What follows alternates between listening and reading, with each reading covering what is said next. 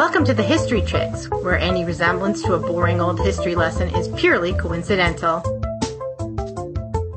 Hello and welcome to the show. This year, 2021, 135 years after the Statue of Liberty was unveiled, there's another statue coming. It's actually probably here when you're listening to this. She's nicknamed Little Sister. She was created in 2009, coming in at a little over 9 feet tall, about 1,000 pounds, and 1/16 the size of the Big Sister, the original Statue of Liberty. This replica of the Statue of Liberty was cast from a 3D scan of Frederique Bartholdi's original plaster prototype. She has been living in Paris at the National Museum of Arts and Crafts, but from July 1st through the 5th, the two statues will stand face to face with each other. Little Sister on Ellis Island, Lady Liberty on Liberty Island. And then Little Sister will make her trip down to Washington, D.C., where she'll be installed at the French ambassador's residence, arriving for Bastille Day on July 14th of this year. She's going to be on display there for 10 years, so I hope we can get to see her. We'll link you up to an article in the show notes with a really cool time-lapsed video of the packing up of the Little Sister statue. But as we're celebrating these two statues, these two Lady Liberties, we're going to travel back a little bit in time this week to our 2018 coverage of the Statue of Liberty. On with the show. And here's your 30-second summary. She was born among silverware, paid for with nickel, dressed in copper, and held up by an iron framework and the hopes and dreams of generations of Americans. Not the end. Let's talk about the Statue of Liberty. But first, let's drop her into history. In 1886, The Strange Case of Dr. Jekyll and Mr. Hyde by Robert Louis Stevenson was first published. Carl Benz patented and began manufacturing the Benz patent motor wagon, the first automobile powered by a gasoline engine. Sigmund Freud opened his first private practice in Vienna.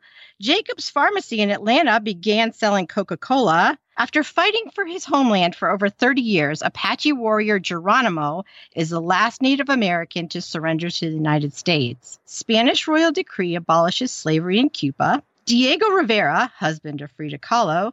Clarence Birdseye, father of frozen foods, and Ty Cobb, a guy who played baseball, were all born. Emily Dickinson and John Deere both died. And on October 28, 1886, the dedication of the Statue of Liberty was held in New York City. The Statue of Liberty was born at a dinner party in the summer of 1865 in Guatigny, France. Or should we say conceived at a dinner party? It's not many ladies who can say that. Sorry, that's really funny. It was a meeting of some progressive French intellectuals who were gathering both to mourn the death of the American president, Abraham Lincoln, and to celebrate the North's victory in the American Civil War.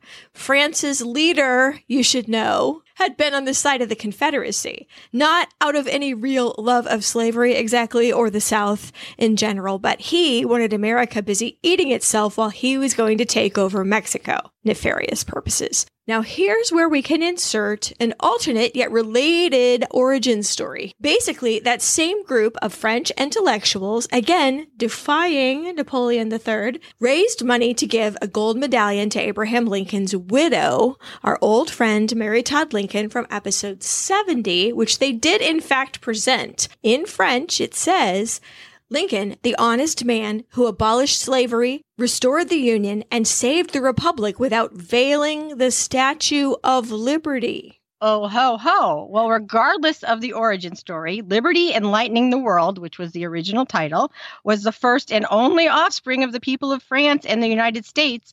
Thousands of tradesmen, marketers, and her father, Frederique Auguste Bartholdi. Yeah, in this case, we just don't seem to have a mother figure at all. No. So let's just move on to Papa. Frederique Auguste Bartholdi was born in 1834, one of the sons of an extremely wealthy man who had died when his son Frederick was only 2. And so Bartholdi was raised by a very strong mother, let's say, who kept him financially dependent on her. I never really approve of that. No, but she also was in his corner quite a bit. We'll get into that. But I don't know. Yes, she was strong. And for the time, she was probably very brash, I think. Well, still, there are worse fates because there was money to burn. His mama had wanted him to be a lawyer. Luckily, he had an older brother who, at least at the outset, towed the line to lawyerdom. Okay, so our Bartholdi was a little more free to study things like art and architecture. Which is one of the perks of the second child. The pressure is kind of off of them. That's why I always say that Prince Harry has a joyous life. He does look a lot happier, doesn't he? Especially now. Now that he has the Markle Sparkle on his arm. Oh, he's so cute. I know.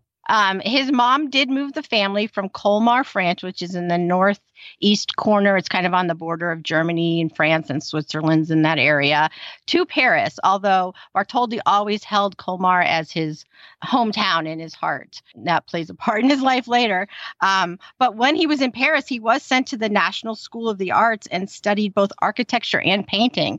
Well, one of Frederic Bartholdi's mentors had a real passion for giant statuary and had, in fact, designed 2 of the major large statues on the Arc de Triomphe. We'll put pictures of them up. So Peace and Resistance are his 2 statues, and they're just giant.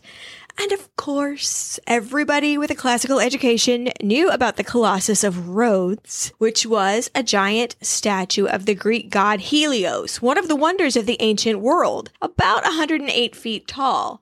And even after an earthquake had knocked it over, it was a tourist attraction for 800 more years, until it was dragged away and sold for scrap, which seems really ignominious to me. I'm like, how dare you? I know. Do you not know what that is? Well, so it's gone forever. And of course, there's Michelangelo's David, which is not as big, but is giant in scale. And there were and are significant ancient colossi in Asia, though I am not sure Bartholdi would have studied those. Well, he would have studied quite a bit. It wouldn't have totally surprised me.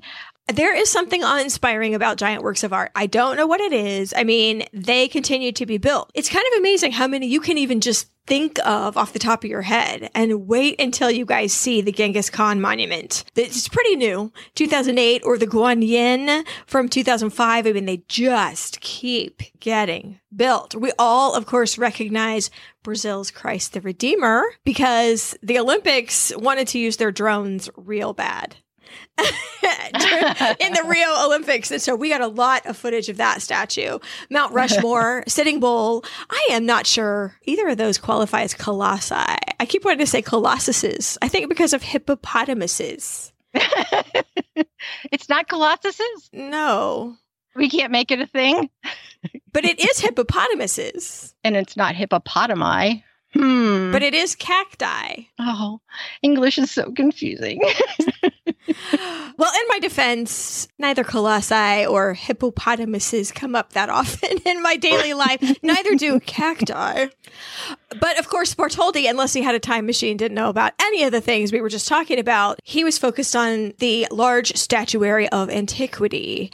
And his mother got him a gig. She's a connected person. Yes, she was connected, and she really believed in her son, that's for sure. Well, so he got a gig making a municipal statue of a hometown hero at 19. He beat out several more experienced sculptors, which I think was a little bit of bad blood. But hey, that's nepotism, kids. That's the art world. I don't know what to tell you. Exactly. I mean, he had the skill and the talent. He did not have the experience, but he had Mama in his corner who was, talking to the right people. So, hey, look, he got the commission. Whoa. So he built it to within an inch of not being able to get it out of his workshop at all.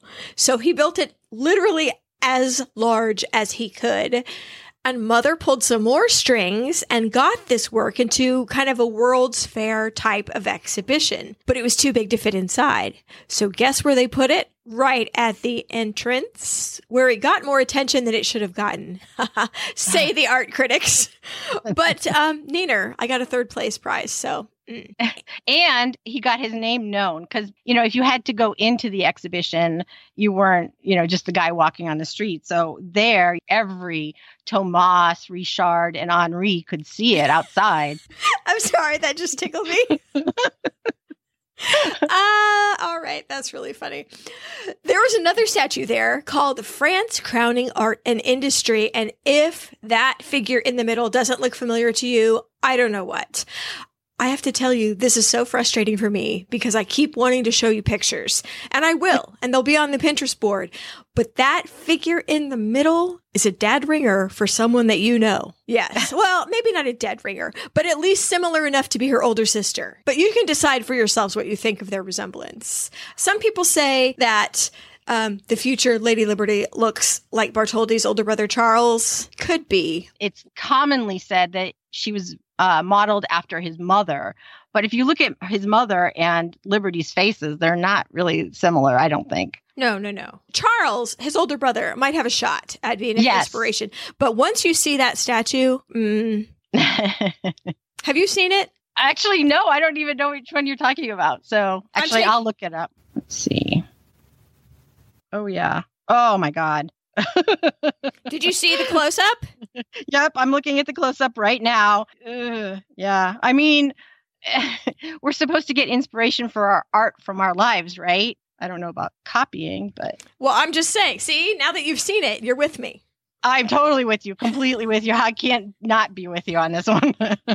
Yes. Well, Bartholdi's dream was to see the wonders of Egypt, particularly the colossi of Memnon, which are two sitting statues in modern-day Luxor that flank the entrance to a temple that's no longer there. This place floods like crazy, and also people harvested, like they did in Rome with the Colosseum, they harvested the pieces of the temple to build other things. So that's a super bummer, but at least the colossi are still there. And so, like you do, when you have a wish and a pocket full of money, he took off to be inspired. Side note, at this point when he was 21, the Sphinx was still just a big head. It's a big head, but as far as anyone was concerned, it didn't go much past the collarbones. People hadn't seen its paws or lower body in over 3,000 years. So Bartholdi made good use of his time. He made hundreds of paintings and, again, helps to be a rich man, had a hold of a new camera that made these things called calotypes that only took 2 minutes to expose. Unlike daguerreotypes, which are the other thing available, took 15-minute exposure. But this one you could get done very quickly. You just had to be kind of careful and keep your boxes free of sand and stuff because you couldn't develop them until you got back. You had to put all these like wet, exposed things in a box. Mm-hmm. I love that, though, he's like into new technology for the era. He's not just sitting there sketching what he's seeing. He's taking a photograph to bring back to his studio. I think that's a very young artist with a lot of enthusiasm. Well, and I think that's just how young people are throughout history. I think it helps to not be afraid to be a beginner at something. Mm-hmm. That's the same thing about his paintings, too. The friends that he was traveling with mocked his paintings the whole time. And then toward the end, they realized, hey, wait a minute. We're supposed to be these painters and we didn't paint anything. And he's the one that filled boxes full of paintings and got so much better while we were making fun of him. Whoops. So, I love the image of this group of artists, just taking this cruise of the Nile and stopping and seeing stuff. It just sounds like a fun adventure. And I think had he not become a sculptor, Bartholdi would have been a good photographer. He is very chauvinistic and said it was hard to take pictures of ladies and girls because they just kept moving. Even after he told them not to, they had to dance around. Well, in some of his pictures, there's men that are moving and they appear as if they're two people in some of his photos. So how come the ladies came in for the criticism? I don't know. I don't know. Well, closer to home, on the way back, he was just gobsmacked by a statue in Munich called Bavaria. And I would, again, like you to go to our Pinterest board and look at all these works I'm mentioning. It's super hard. Well, to make you see it, this lady is classically draped on a very tall pedestal and she's holding above her head a sheaf of wheat. Again, a similarity to themes in his later work, although the face is not the same. Well, he already had the face in his mind, so. Well, so he decided that this was his thing. This kind of giant municipal art was where his heart was going to be. Okay, that's fine. It's all well and good to have a dream, but the challenge, common to artists throughout history, I believe, is to get someone to pay for it. So Bartholdi looked around at what was happening in the world and decided on his target, Egypt. Did we trick you? You didn't trick me. What was happening with Bartholdi as he was establishing himself as a sculptor is that the Suez Canal was being built. This was a super big deal, and Egypt was pouring a lot of money into this to connect the Mediterranean to the Red Sea. It was something he wanted to get in on, and he felt that the Suez Canal needed a lighthouse, and he was the guy to make it. Well, it would kind of be an homage to the Great Lighthouse of Alexandria. So how would that be for a legacy? Kind of the new Colossus on a new Lighthouse of Alexandria. So the ruler of Egypt agreed to look at a proposal, and so Bartholdi set to work. And we have the drawings. This one would be a woman standing on a pedestal, holding a lighted torch over her head, about 100 feet high, entitled Egypt Carrying the Light to Asia. Or, you know what? If you prefer, Big Boss, we'll just call it Progress. That's fine too. It's up to you, the name. You know, let me do a little dance. So she started out as a peasant woman, but morphed into a goddess. It was more dignified, whose light came not from her torch, as you're probably thinking, but from her crown. Bartholdi made a miniature to go along with it because, you know, clients, man. Sometimes they have no vision, so he had to have a 3D model. He spent a lot of time on this proposal because this was going to occupy years of his life if the guy took it. In this case, the client, I don't know if he had vision or not, but he had no money. Egypt was just mired in debt. Like, why did you waste my freaking time then? How frustrating is that? I don't know. It's probably like someone going into a high-end car dealership, you know, and the salesman going, "Oh, we have a customer here," and then finding out after hours in a test drive that they don't have the money for it. Oh my gosh. Bow and smile, bow and smile. You don't want to burn a bridge, but dang it. And so now what? Now he's got to hustle for commissions. And during one of these jobs, he met Edouard René de La Bouille, host of the dinner party we spoke of at the beginning of this episode. He was hired to make a bust of this man. This is like little commissions now he's having to take because his big ones aren't panning out. This guy, La Bouille, and his circle of friends were super fans of the American Republic. They collected all kinds of stuff about Thomas Jefferson and George Washington, and any book that came from America they tried to collect. They were like those comic book collectors, but kind of like before you could get Funko Pops of Benjamin Franklin and all that kind of thing. So they had to spend a lot more money. France, since the revolution, had never gelled into a functioning system, but America had. And the La Bouille party really idolized what they saw as this shining example of how civilizations could be if only humanity would get their crap together. As if on cue, the Franco-Prussian War erupted because France cannot be at peace for 5 minutes. Bartholdi had to fight as a soldier. He wanted to, because his province was in danger. I have to tell you, that province of Alsace switches places between Germany and France every dang time there's a war, I think. And France itself turned into kind of a civil war, which left both Bartholdi's home in Alsace and his part of Paris sort of left in his opponent's hands. He's kind of functionally homeless right now. La Bouille had an idea. What about America? You know, because what else is he going to say? But what about America? This new upcoming world power is cozying up to Germany. Well, we were coming up on the 100-year anniversary of the signing of the Declaration of Independence. What a great time to show America that we are their friends here in France. We are aligned with them. We should give them some type of a gift. Well, yeah, they didn't want to be left out of this power clique. Paris was known for art and culture. Germany, to the French chauvinist, was not. And they should perhaps put forward the idea of some kind of jointly sponsored monument for the 100th birthday. That's just the ticket. Dude, though, this is going to be spade work. You have to go talk to people. You're going to have to be the top regional salesman of 1871. So La Bouille, who seems to know everyone everywhere, kind of like his mom in Europe, wrote him letters of introduction to prominent Americans. While those letters were being written, Bartholdi got busy. He started sketching. He had, of course, this image that he had created for Egypt. He will later deny that that was the source of his inspiration for the Statue of Liberty. He'll deny that. But he was morphing that Arabic goddess into more of a Greek goddess. In some of his illustrations, her arm is at her waist. Some of it's raised up. It's usually her right hand. Her robes changed. She got chains around her legs, broken to symbolize slavery. The crown morphed into a 7-spoke diadem. Again, the light is emanating from that crown, but it looked an awful lot like the one from Egypt. I'm sorry. Well, it's supposed to be the personification of the Roman goddess Libertas. And there was, in this country, I mean America, also a tradition of a patriotic figure called Columbia, as in Columbia University, Washington, the District of Columbia.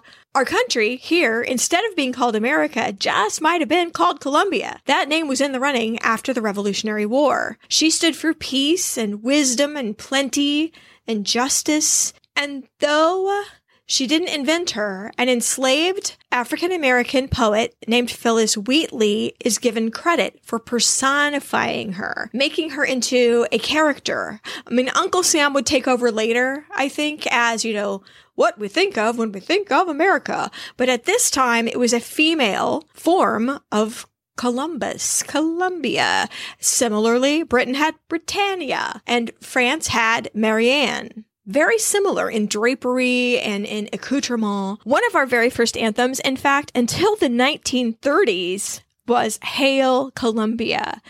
I don't know all the words, but I do know who fought and bled in freedom's cause, ring through the world with loud applause. Down came the rain and washed the spider out. I'm sitting here going, I know this tune. What is this tune? Yeah, you do know this tune. If that is just Itsy Bitsy Spider in a new package, that's what I think. Or vice versa. I don't know. But similarly to Columbia, there was a tradition of this female personification of liberty in American art and literature. And liberty and Columbia started to become sort of interchangeable and indistinguishable from each other. In fact, liberty was on the first coins ever minted by the U.S. government in 1793. She did not spring out of the mind of Auguste Bartholdi fully formed. This was to be a monument to a existing concept rather than a mere piece of sculpture or art. You know what I mean? Mm-hmm. I like that it also cast a little shade on the developing government of France, because giving this gift to the United States of this big symbol of liberty and democracy kind of says, oh, look, we really love this, don't we? So it was kind of shade to what was happening in France, which was not aiming itself towards the more democratic way of governing. Like a prod in the back of France. You can do it. We would have given this to you, but you suck. So... So Bartholdi, with his sketches and a small statue of his proposed sculpture, and a mere $820,000 in his pocket. How is he going to make it? I don't know. This is what he said. I will try to glorify the Republic and liberty over there, meaning the United States, in hope that someday I will find it here again. Oh, look, that's more shade, isn't it? It definitely is. Legend has it that Bartholdi came to New York and he saw Bedloe Island and said, that's where it goes. But that wasn't the case at all. He did kind of glance at it because his ship had to go past it in New York Harbor. But he went scouting the city for other locations. He went to Central Park, but he thought it was just a little too wild and she wouldn't show up very well there. He went to the Battery, which is at the tip of Manhattan, but he thought that there was too many buildings that would distract from her. He wanted a place where she would shine, where she would be the focus of everyone's eye, and having all these other buildings around her wouldn't do that. Then he looked at Bedloe Island.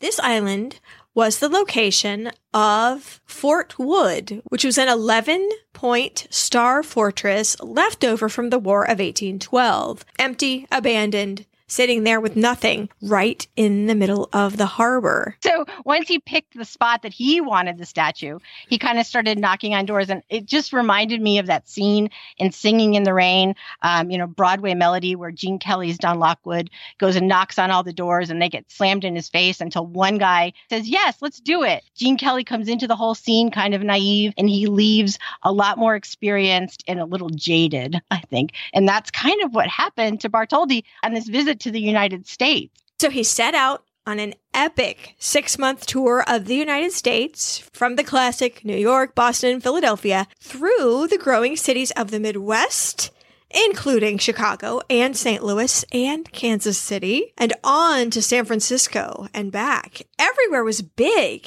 and just brash, he thought, and Americans are too focused on money. I can't rouse their imagination for my project. Do they have any imagination? He was kind of doubting. A gift from France to America to celebrate our relationship. From your own revolution, which mostly Americans had either forgot or were just ungrateful for. He was kind of startled. It's so frustrating when you have this grand idea and people just stare blankly at you. Bartholdi just came to the conclusion, and I quote, "America is an adorable woman who's chewing tobacco." But I don't think the trip was a waste of time, because Bartholdi had met prominent people all over America. He planted a seed. Sometimes radical ideas might need time to percolate. He was good in a room, so I imagine he left people with some excitement. Well, in the scene I was describing, Don Lockwood does get success as a dancer. It does happen for him. It just doesn't happen exactly the way he had expected. And I think that's just such a good example for how it happened to Bartholdi on this 6-month trip of the United States. So Bartholdi went home to see if he could perform more magic on the other side of the Atlantic. Maybe we can raise the interest, money, on our side. Okay, so for the next 5 years, Bartholdi kept the fire simmering while getting on with the business of creating other pieces of art. Notably, a monument to his home province, which had been taken over by Germany during the war he fought in. It's called the Lion of Alsace, and it is widely considered his best work after the Statue of Liberty. Also, France itself gave him a commission for a gift to the United States of a statue of the Marquis de Lafayette, which was meant to thank the city of New York specifically for its financial help to the people of France during the recent war there. So there is a tie. The people of New York realized that the people of France were starving. Paris was blockaded for a long time. There was serious distress. And New York, as a city, came together and pulled them out of great peril. So this statue of a hero, a French hero of the Revolutionary War, was kind of like reinforcing the ties between the countries. See, they understood that concept. So I don't understand why they can't make this next leap, but whatever. Well, because it's a 150-foot leap versus a statue in a park. Okay. Well, fair enough. Well, Bartholdi got to work on the Lafayette statue as if he hadn't had enough to do. So that's occupying a lot of his time in the background. Over in France, a committee called the Union Franco-Americaine formed when Bartholdi was 40 years old for the express purpose of furthering the Statue of Liberty project. Here's what I do not get, though. There was a public appeal for funds in late September of 1875, and they seriously had the goal of getting the statue delivered to the United States by July of 1876. So I'm guessing that they had a hold of people from the Ministry of Magic over in England, because this seems unreasonably optimistic to me. I think that they had that date in their minds years before, so it was like, oh, we'll commemorate the 100th anniversary of the Declaration of Independence. So it was stuck in there. It was part of the whole package, that date. Yeah, there's no way they could have done it. I mean, even if they had the money all up front, there's no way it could have been created in a year. And you've got Samantha, the witch person, is 70 years away? They're not going to get any help. Well, so if you take a step back and think about this, French people were expected to contribute toward a giant statue in a foreign country. They're probably never going to see it. And this country as a whole was pretty dismissive and suspicious of France's ongoing chaos after the French Revolution. Nothing's really settled down, and Americans were more comfortable with Germans, although they wouldn't be for very much longer. It was going to take a concerted publicity campaign to get people excited about this. And as a matter of principle, the French government itself wasn't asked to contribute. This was supposed to be a statue from a people to a people as a gift. And at first, the donations did pour in. 180 different French towns sent contributions of their own. Thousands of school children sent their pocket money. The Freemasons got on board. People on the committee to create the Panama Canal thought, hey, this is going to be a great cross-promotion for our own project. We get our name in here. We'll get a little publicity for our thing. Magazines began printing illustrations of the finished project. Again, I say clients always need drawings to be inspired.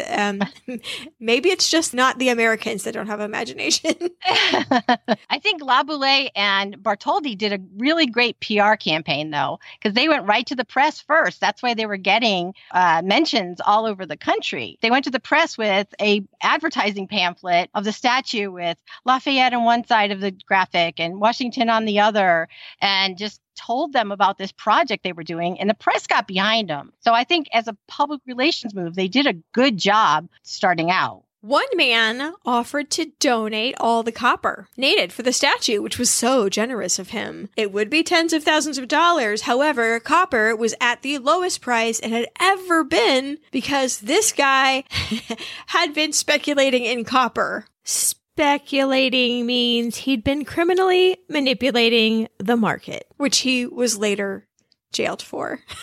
I started laughing when you started telling the story because that's what I'm like, oh, he was gaming the system. But all right, they got their copper. Yay. Well, that's what's important. That's right. That's that liberty has a face. Well, we don't have nearly enough money yet, they said, but we do have enough to start.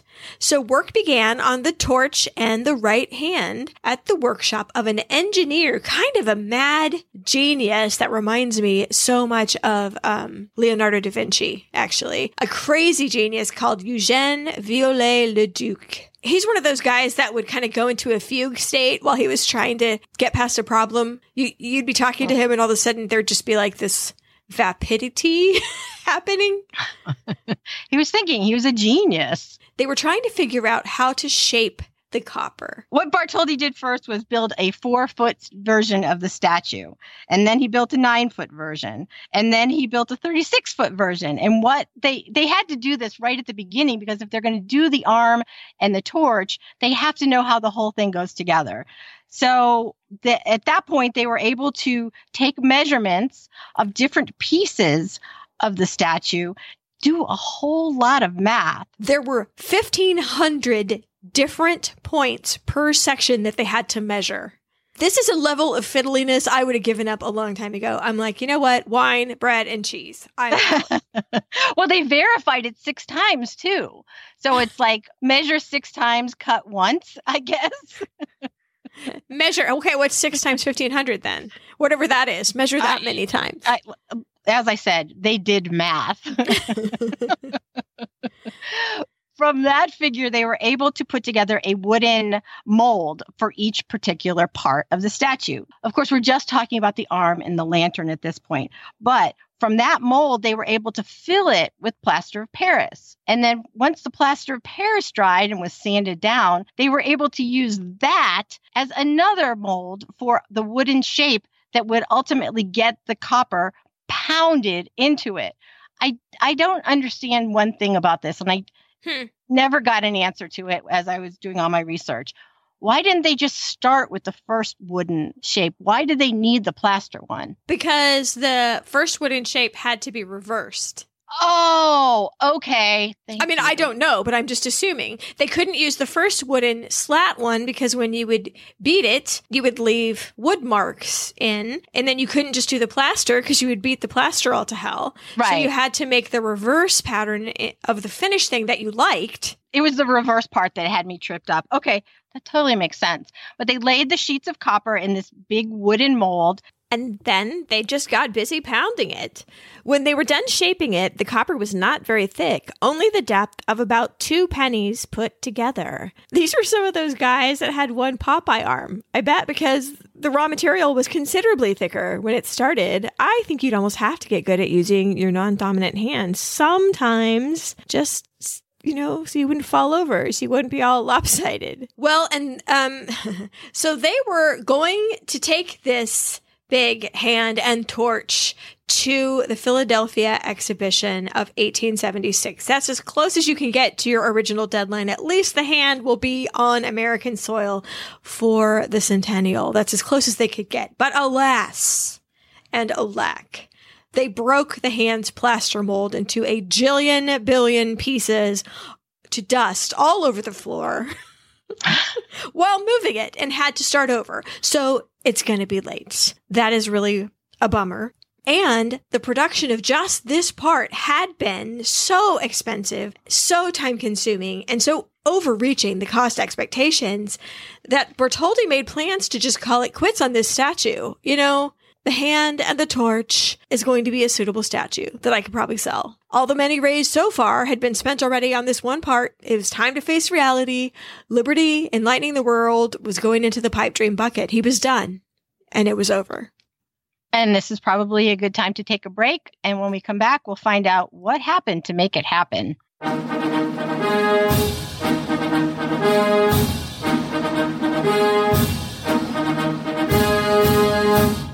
I treated myself. Oh, yes, I did. I like to treat myself every once in a while. And this time, I didn't need a new bra. But when I saw the Wonder Rib Scoop bralette on thirdlove.com/chicks, I wanted it. This bra is the one. If you're going to sleep in your bra, sleep in this one. It is so comfortable. I'm packing up right now to go meet my extended family for our first post-COVID time together. And I'm bringing that so I can wear it with my loungewear or under my pajamas so I can come down to breakfast with the whole extended family and not embarrass anybody. Third Love is my go-to destination for comfortable and quality everyday essentials. And Third Love makes putting on your essentials feel like indulging yourself every day with a little TLC. That would be Third Love Comfort. If you have any questions, there's Fit Stylets available for one-on-one chats, and Third Love stands behind their products. If you don't love it, exchanges and returns are free. You know what? You deserve some TLC. That's Third Love Comfort. Go to thirdlove.com/chicks now to get 20% off your first purchase. That's Third Love, spell it out, thirdlove.com/chicks for 20% off today.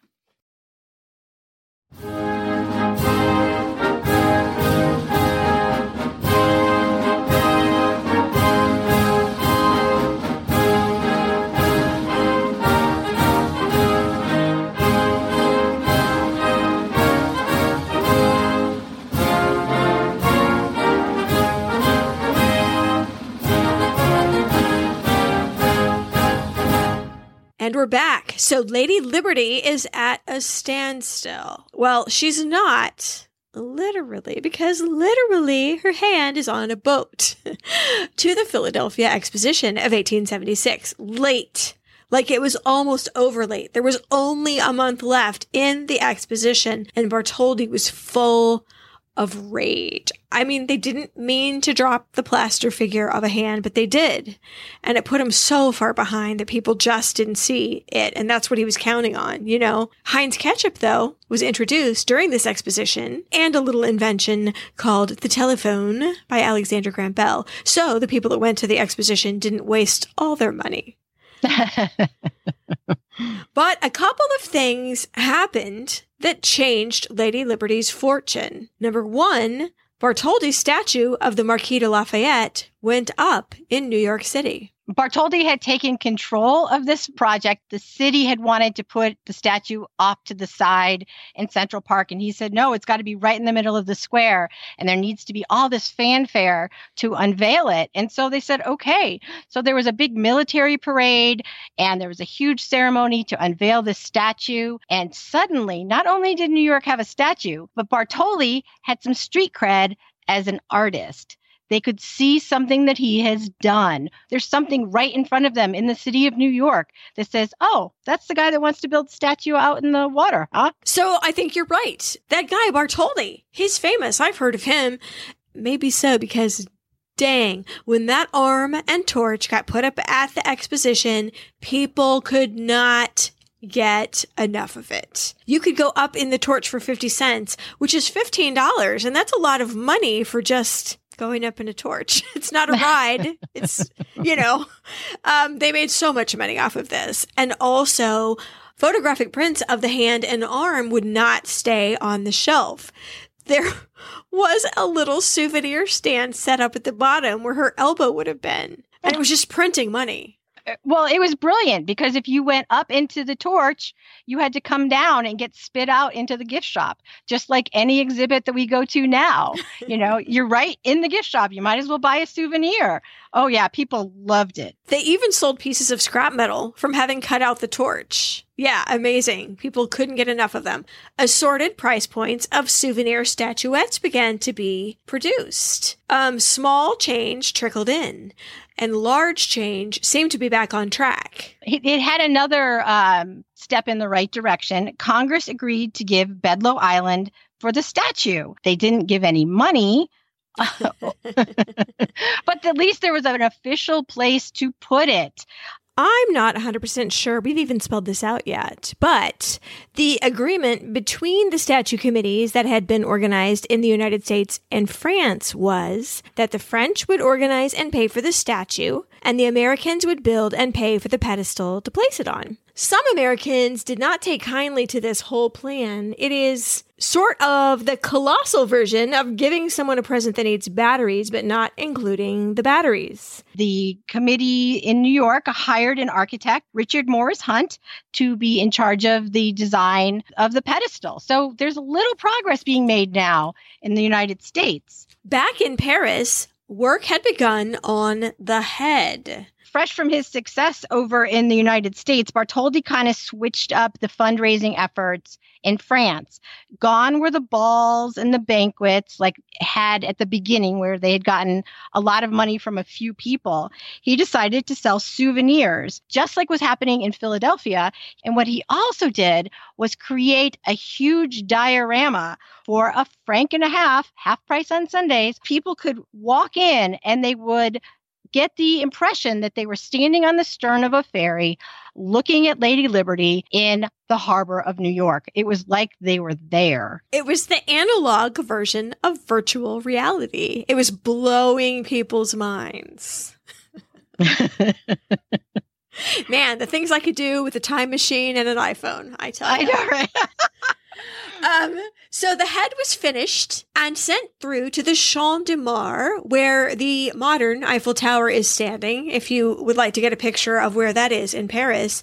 And I would like to quote the words of an onlooker watching the progress of the head to its display location. Suddenly, at about 8 o'clock in the evening, a colossal head was discerned through the vault of the Arc de Triomphe.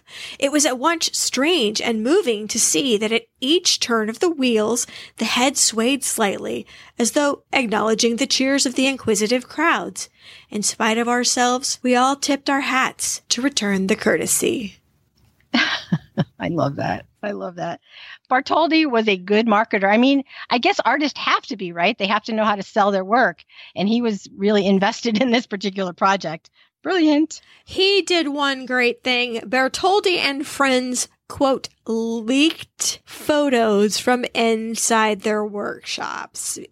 People love behind the scenes action so much they cannot get enough of it. He started selling tickets to allow people to come see the workmen at work. And I don't know how much they loved being animals in a zoo. I'm sure they loved getting paid, and that's how they were getting paid. Bartholdi also threw dinner inside the statue as it was going up, so people could go to a dinner party held in the statue. Well, of course, they pay for that. People just really like to be let in backstage of things because Chris Graham does this thing where he has dinners in his commercial kitchen, and you would think people wouldn't love it. All those spoons hanging on the wall, everything's labeled with blue packing tape, etc. It's not that glamorous.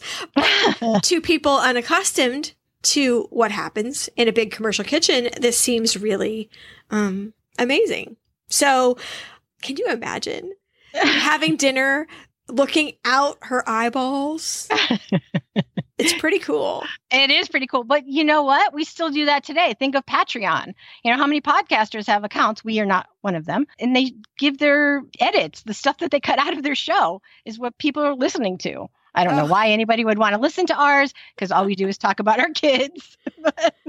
What finally pushed the French effort over the edge was a national lottery. Corporations and individuals gave really good prizes, and the result was that the French production of the statue was fully funded. And on July 7th, 1880, the French notified the Americans that there was no further obstacle to completion of the statue, and work would begin apace.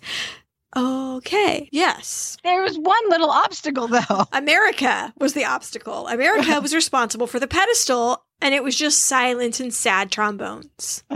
The American Committee for the Statue of Liberty just could not raise either money or enthusiasm. Though Cleopatra's Needle arrived from Egypt, fully paid for, and put up in Central Park with no trouble by the Vanderbilts. I don't get it. During this time period, this exact time, no problems. I kind of do, because the Vanderbilts and all the other Gilded Age wealthy of New York were putting their money into things that they owned. They were hiring the same architect that was going to design the pedestal, Hunt, to build their cottages in Newport. But that was theirs. This is just a thing that's out in the water. You know, it's not theirs. They can't claim it. So I'm guessing that's one of the reasons why they weren't writing those big checks. You know, they couldn't show it off. Yes, that is an explanation of why they're not ponying up for the pedestal, a selfish reason. But then we're left with the anomaly of the needle being fully funded. Maybe that was verified old stuff TM. None of this excitable French madness. People are just unpredictable and weird. Let's leave it at that. And also, people in other cities were all, why should I pay for anything that benefits New York City? There seems to be a lot more city rivalry than there is now. I mean, St. Louis and Kansas City have like a joking, we're just on opposite ends of the highway type of thing. Right. But we don't really care. I mean, Boston and New York are still pretty bad, huh? Yes, actually they are. Just think about what would happen if there was a baseball player that went from the Yankees to the Red Sox. That's a big deal. Well, Bartholdi had serious problems of his own over on the French side. Work had begun on the body. He had enough money. But little did anyone involved with the project know that Bartholdi had literally no idea how to keep this statue up, for real. And the conditions it was going to be in were very demanding. And his former engineer, Viollet-le-Duc, had been thinking, fill it with sand? Maybe. But anyway, he had died. We are in a pickle. We are in a grand cornichon. Well, the cure for this pickle came in the form of the second engineer. He was a very successful bridge builder. He was building these ginormous bridges around France. So he was holding up metal structures in the elements, and his name was Gustave Eiffel. That's right. The same guy who's going to design the Eiffel Tower in a few years was hired to make the statue stand. Well, he was intrigued by the challenge, which he said came in 3 parts. Wind, because see, with the bridge, especially the way he built them, open with no facings, there were plenty of holes and the wind just would whistle through. But this thing was going to be solid. Okay, that's a challenge. Also, temperature differences in New York went from super high to super low, and there was going to be expanding and contracting of material. Also, something I did not know, although I kind of want to go do an experiment now, the copper and iron touching make electricity.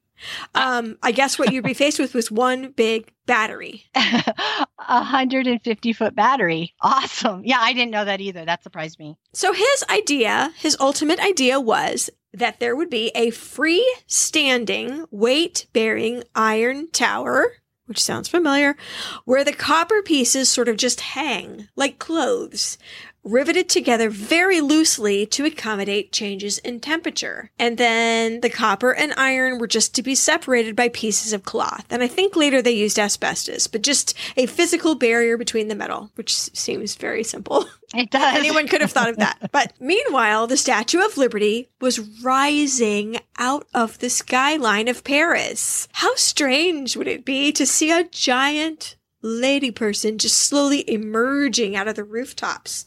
I think that sounds kind of thrilling. Oh my gosh, this was my favorite image. I kept going back to these pictures over and over again and just trying to imagine myself being in Paris at the time. The workshops were on the edge of Paris. They were out where the warehouses were. They weren't where people were living. So the people where they were living could watch her just develop, growing in their eyesight. They didn't have to listen to the banging and all the construction noise, but they could have their cocktails on their balconies and, check the daily progress of Liberty. What a cool image. That was my favorite. Absolutely. Hands down. And I have to tell you that photographs look very surreal to see her, especially the ones where she's nearly finished, not in the right place. Mm-hmm. And no, it's real. It's very interesting. Well, as for the apathy of America, several books that I read blamed, I guess, art for the lack of interest in contributing to the statue. Illustrations of a fully formed statue had been circulating for years. There is an epic painting called Liberty Lighting the World's Commerce by a painter called Edward Moran that had been exhibited at fundraising events for years. I'm trying to figure out the rationale, and the closest I could come was that if there was a Kickstarter that you were watching and they were already selling the product, maybe you'd be less inclined to contribute than if it were just a guy with a bright idea and a dream. I think that's a perfect analogy. Well, even though the statue was only a head, really, it started to become the symbol of some kind of ideal and started to be used in political cartoons, even though she was just a decapitated head and part of a body at this point. Now, for the most part, people with money in New York City, and those titans of industry, we've talked about them before in the Gilded Age Heiresses podcast, they were openly hostile to the statue. If all of those guys had just pitched in their dinner budgets for the summer, hey presto, we would have been done. But most of the wallets stayed firmly closed. And it didn't help that the architect that they'd hired to build the pedestal, because they had enough money for engineering and drawings, they decided to go ahead with that. He came back with a much higher estimate for the work. And what is going to happen? Other cities started putting their oar in. Washington, D.C. offered to put it up near their new Washington Monument. That thing that had been sitting there half done for 20 years due to lack of funds and still wasn't finished. So where, ain't no money in Washington, D.C. I don't know where they think that money's coming from. Boston offered to take it. Them's fighting words. Baltimore wanted it. San Francisco said it would give the statue a great home. See what I mean, though, about people thinking the lack of funds was a New York City problem? Like, if you have cash to put it in the San Francisco Bay, why can't you just contribute to the pedestal? Again, because you don't see it. It's not yours. It's the same thing as the Gilded Age millionaires. It's not theirs. They don't see it. But if it's, if it's in my backyard, I'll pay for it. Oh, because it's somebody else's problem field. That is the strongest force in the universe. Yeah. It was very embarrassing. This whole just difficulty raising the funds for the pedestal, made even more so when in 1883, the American Pedestal Committee got a formal notice from the French. Mes amis, the statue's complete. She can stand here in Paris till you're ready for her. Like, thank you. We're so not ready. They're not ready at all. Work on the foundation was able to begin at last while fundraising efforts continued in the background, just ahead of needs, which was pretty scary. It took 6 whole months for just excavation. They decided to leave the Star Fort, which I thought was very smart and good of them. I do too. Not only is it shaped, it's an 11-point star.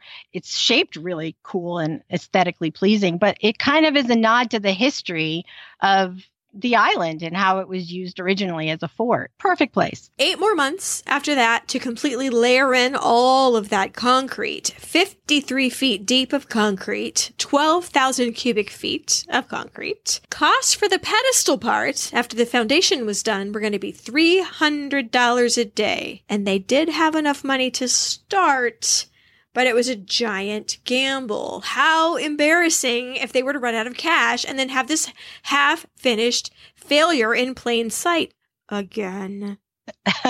Or still, because the Washington Monument isn't quite done yet, is it? I know. It's like, we've been through this before, but still, they decided to take the gamble. They rolled the dice, decided to move ahead and lay the cornerstone. A box is inside with newspapers and coins and memorabilia and other items. Are those recoverable, or are they in the stone? I never knew that. Like, are they expecting to get it back at some point, or are they just gone?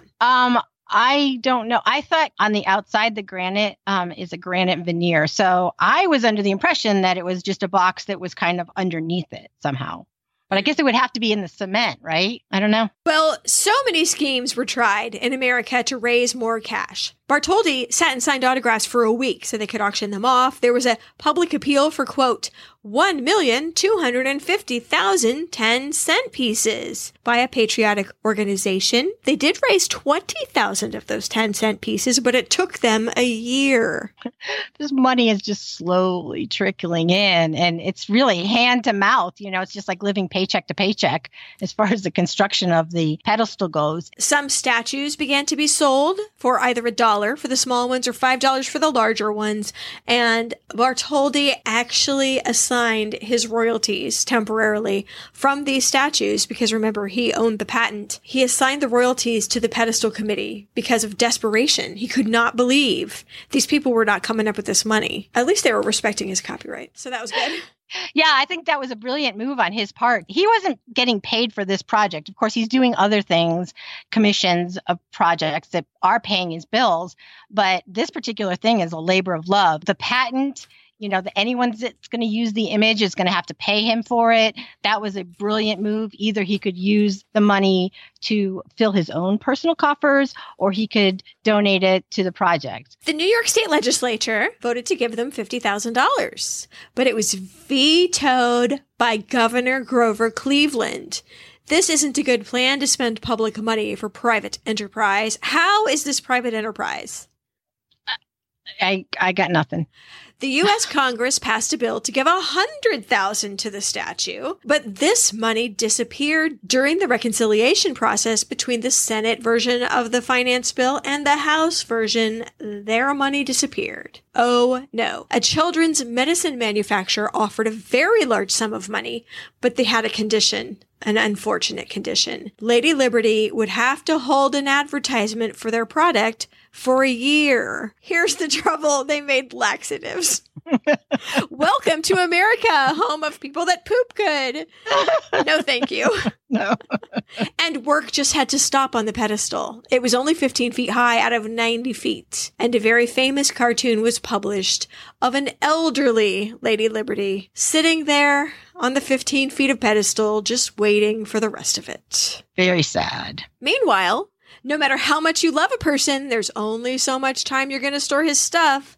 The French were disassembling the statue. They packed it into 214 different crates, and they numbered it with an instruction book like a giant Lego project. There was an element in France that had gotten used to La Liberté being a part of their city, and some Parisians really wanted to keep it. Come on, the Americans obviously don't want it. But the workmen needed their space back. Now that the job was done, it was sort of a relentless demolition, no matter what anyone thought about it. A vocal section of the population mourned so openly about it that the American expat community had raised money and made a quarter-size version of the statue that they gave as a gift to the French people that now sits on Swan Island in the middle of the Seine. It was given during the centennial of the French Revolution. On time, I might add. I think it was a big blow for the people who had wanted this statue to stay when old Gustave Eiffel instead put this old tower where her beautiful head used to be. Never fear. They really like it now, but a lot of them didn't like it then. They thought it was a very poor substitute. As for our statue, they were putting it on a ship, kids. It's a comin'. And there's nowhere to put it. Nowhere. Enter one Joseph Pulitzer, publisher of the New York World. He was a very wealthy newspaper owner, a former immigrant, but he didn't write a check. Instead, he came up with a plan to get America to pay for the statue. Here is part of his appeal that he published in his paper. First, he had to blast the multimillionaires, by the way. He blasted them all for their tight-fistedness. But then he said, "The World is the people's paper, and it now appeals to the people to come forward and raise this money. The $250,000 that the statue cost was paid in by the masses of the French people, the working men, the tradesmen, the shop girls, the artisans, by all, irrespective of class or condition. Let us respond in like manner. Let us not wait for the millionaires to give this money. It is not a gift from the millionaires of France to the millionaires of America, but a gift of the whole people of France to the whole people of America. Please give something, however little." And then he went on with the clincher. "We will publish the name of every giver, however small the sum given. And people love to see their name in print." I don't think he was being entirely philanthropic because he was a brilliant newspaper man and he knew that subscriptions were going to increase. But, that's okay. It's a total win-win for both sides. This was the country's most widely read newspaper, but he was not content with that. He wanted to grind his opponents' faces in the dirt. So if this statue could help him do so, well, then let's away. People were all inspired to give suddenly. Even more so when Pulitzer had the idea to publish not just names, but letters too. For example, from two little boys. "We are 10 years old, and when we're big men, we want to say we helped build the pedestal. So we raise some money and we send you $13. A little girl sent all of her pocket money, so he published her letter. Little kids in schools all across America sent boxes of pennies that they had collected in their classrooms. Veterans organizations from the Civil War, poker clubs, sewing circles, factory workers, immigrant associations. Get this, 80% of the money needed was received in sums of less than $1. That's amazing. And 6 months into this program, he was able to publish an illustration on the front page of his paper of the Statue of Liberty holding an American flag in one hand and a fistful of dollars in the other. They had reached their goal. Yay! It was truly just a project from the people of France to the people of America. And Pulitzer made it possible. And this was so important that in the future, the statue will bear an inscription that says, quote, "This pedestal to liberty was provided by the voluntary contributions of 120,000 patriotic citizens of the American Union through the New York World." And I might add, his subscriptions quadrupled. Yeah, the guy was brilliant. You got to give it to him. Well, work had begun again on the pedestal only a month before the French ship Isère came bustling into the harbor, and 200,000 people gathered to see it arrive. Every ship in the harbor joined in some kind of procession. French flags were flying everywhere. I don't know where you get French flags, but luckily they're red, white, and blue. So it was kind of a serious bummer that the specter of the unfinished pedestal could not disappear for the day. Where's David Copperfield when you need him? But hooray, hooray, the statue is here at last. Yes, and she's kept in her crate for another year. On the ground. Work continued on the pedestal with the able assist of the child Emily Post. We talked about how family friend Hop Smith was one of the major contractors on this project. And so he used to take the young Emily Post to work with him on the construction site where she treated it as her playground. Which reminds me of this very old episode of Sesame Street that used to be floating around. Haven't seen it in a long time. And it's one of the very, very earliest ones. There's a group of little kids trying to teach the viewers over, under, and through. And they are literally playing in an active construction site with machinery moving. They're like crawling through piles of discarded pallets. It's not good. Ditches. It was very dangerous. And the 70s, and evidently Emily post-childhood. That was a different time. That's right. We still had metal slides back then. Really tall ones. So the pedestal started with that star-shaped fort left over from the War of 1812, and then became kind of a grand, but somehow very simple building with 40 shields representing the 40 states. And I do believe they were supposed to have the state seals on, but never happened. Well, I didn't read that, but I wondered why they were just smooth, because that would have made sense. And I love the columns near the top of it. I like that it's not only smooth stone, but there's also rough stone in there too. It's very simple.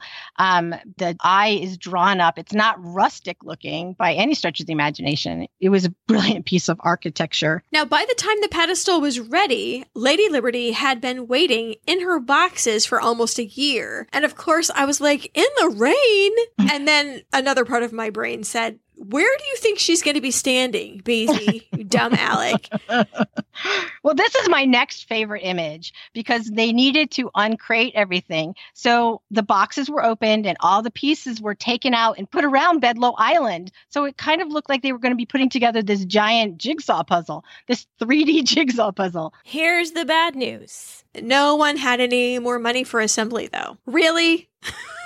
This again, Congress, those two late Charlies, finally stepped in and voted in the money. But then they put in a special provision that none of this cash was to be used for celebratory drinks of an alcoholic nature, because that's what's important.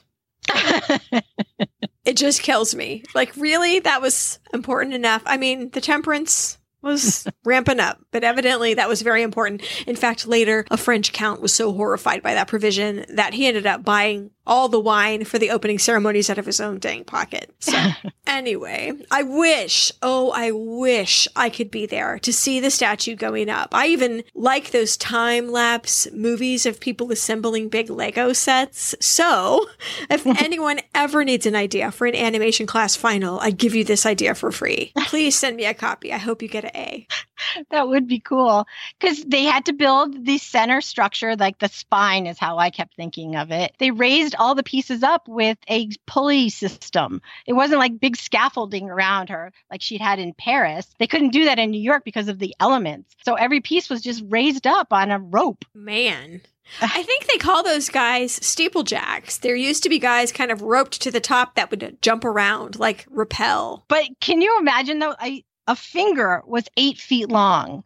You know, the fingernail on it was about a foot long. Just for scale, the guides love to tell you that she wears a size 879 shoe.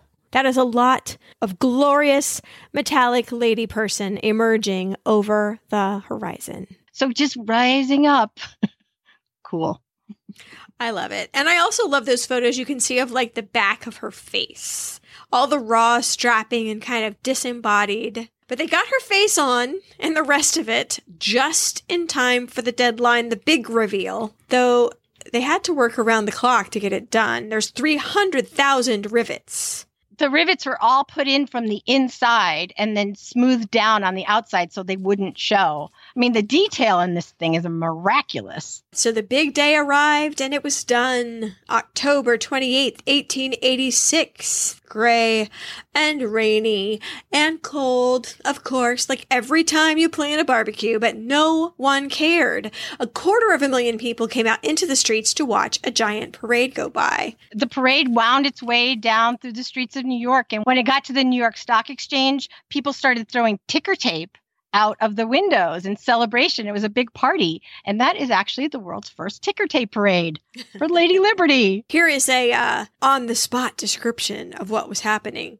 Not an empty spot in the streets. The Twin Rivers seem solid land as mist-purling ships maneuver bow to bow. The Brooklyn Bridge groans under its load of humanity. Sidewalks, portals, balconies, penthouses are covered with a happy throng. Flags fly in hearts as from buildings. A song runs all along the route of the march. The golden clarion of the Marseillaise flies over the parade. Head bared, the president salutes the tattered banners. As they pass in review, the companies dip their colors, and the officers of the French militia raise the hilts of their swords to their lips. Evidently, the very last element in the land-based parade was George Washington's own coach drawn by horses. How cool is that? It was very, very cool.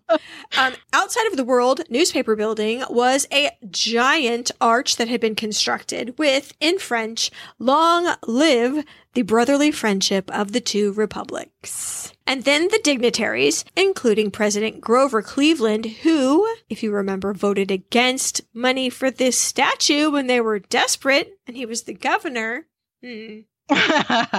Everybody gets on a boat, and the parade was afloat, and it was described as, quote, "a great, somber, shadowy form emerging out of the mist." There's only like a quarter mile of visibility, and in the harbor, there's some 300 boats just kind of bobbing around, not being able to see very well, but everybody was just so excited, with a couple exceptions. Let's talk about the suffragists, perhaps. Okay, so there's this grand statue of a woman celebrating liberty going up in New York. Everyone's celebrating. There's dignitaries allowed on Bedloe Island.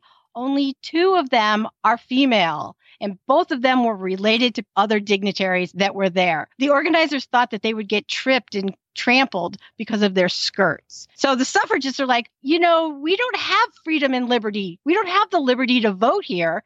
I can't celebrate this. So what they had done is chartered a boat, and then they got as close to the statue as possible to try to deliver their message of disenfranchisement. Liberty as a woman.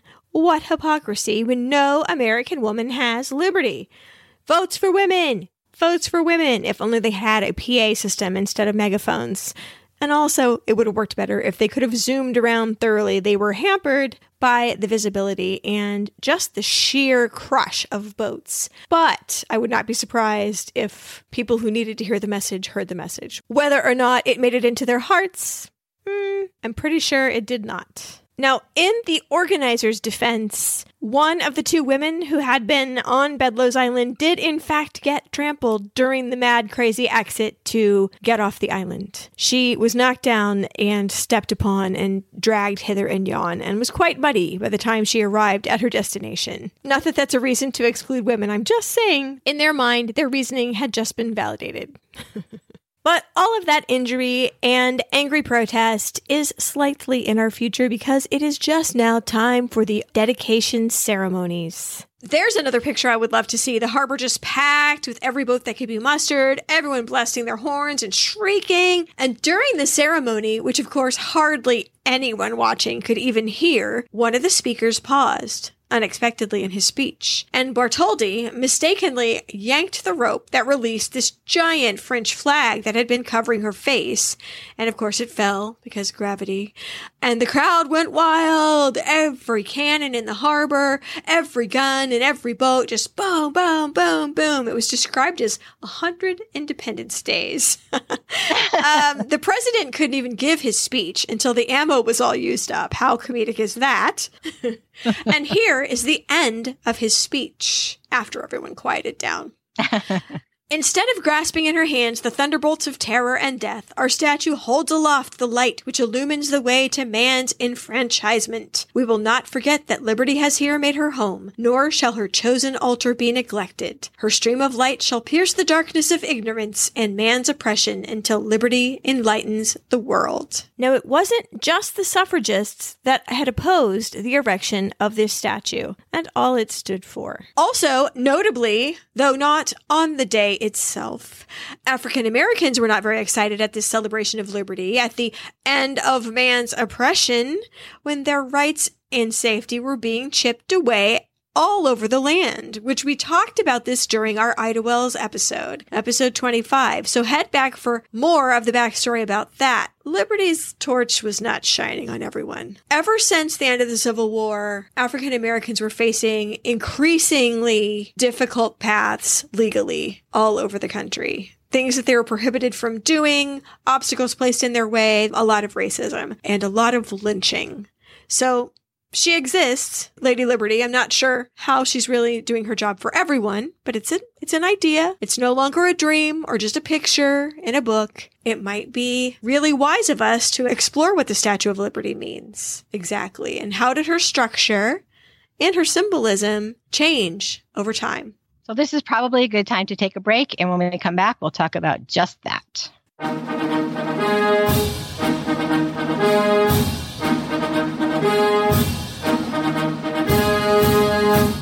I don't know about you, but as I'm slowly starting to emerge from my pandemic isolation with my immediate family, I have realized that the connection and the time that I spent with loved ones is more precious to me now than ever. And Legacy Box can help me and you preserve our past precious moments, most of the time with people who we'll always love, but aren't here for new memories. My mother-in-law loves going through old family photo albums and old videos. She still has a VHS player. It's the only one in the family. But with all that outdated media, it's impossible for her to be able to share it with the people that are in her life now. Legacy Box is an effortless way to have your outdated media digitally preserved on a modern format. Legacy Box is so simple. They send you a box. You fill up the box with your outdated media. You send in the box. Their team digitizes everything by hand. And what you get back are perfectly preserved digital copies on a thumb drive, a DVD, or in the cloud that are ready for you to watch and share and enjoy with everyone. Right now, Legacy Box is offering 40% off so your family can celebrate meaningful moments at a fraction of the normal price. Visit legacybox.com/chicks to get started today. That's legacybox.com/chicks for 40% off at legacybox.com/chicks.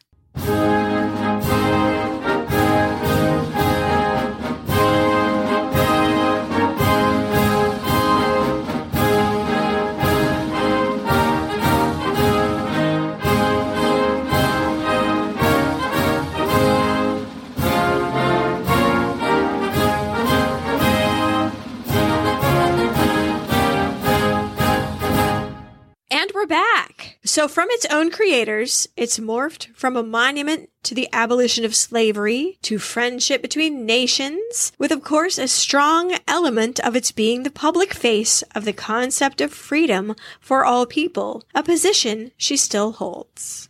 That's really nice. We like to think that at this point, the statue became a big hit. She was an icon. Everyone lived happily ever. God bless America. The end. That's not exactly how it played out. The Statue of Liberty was like a kid who asks for and begs for a certain Christmas present.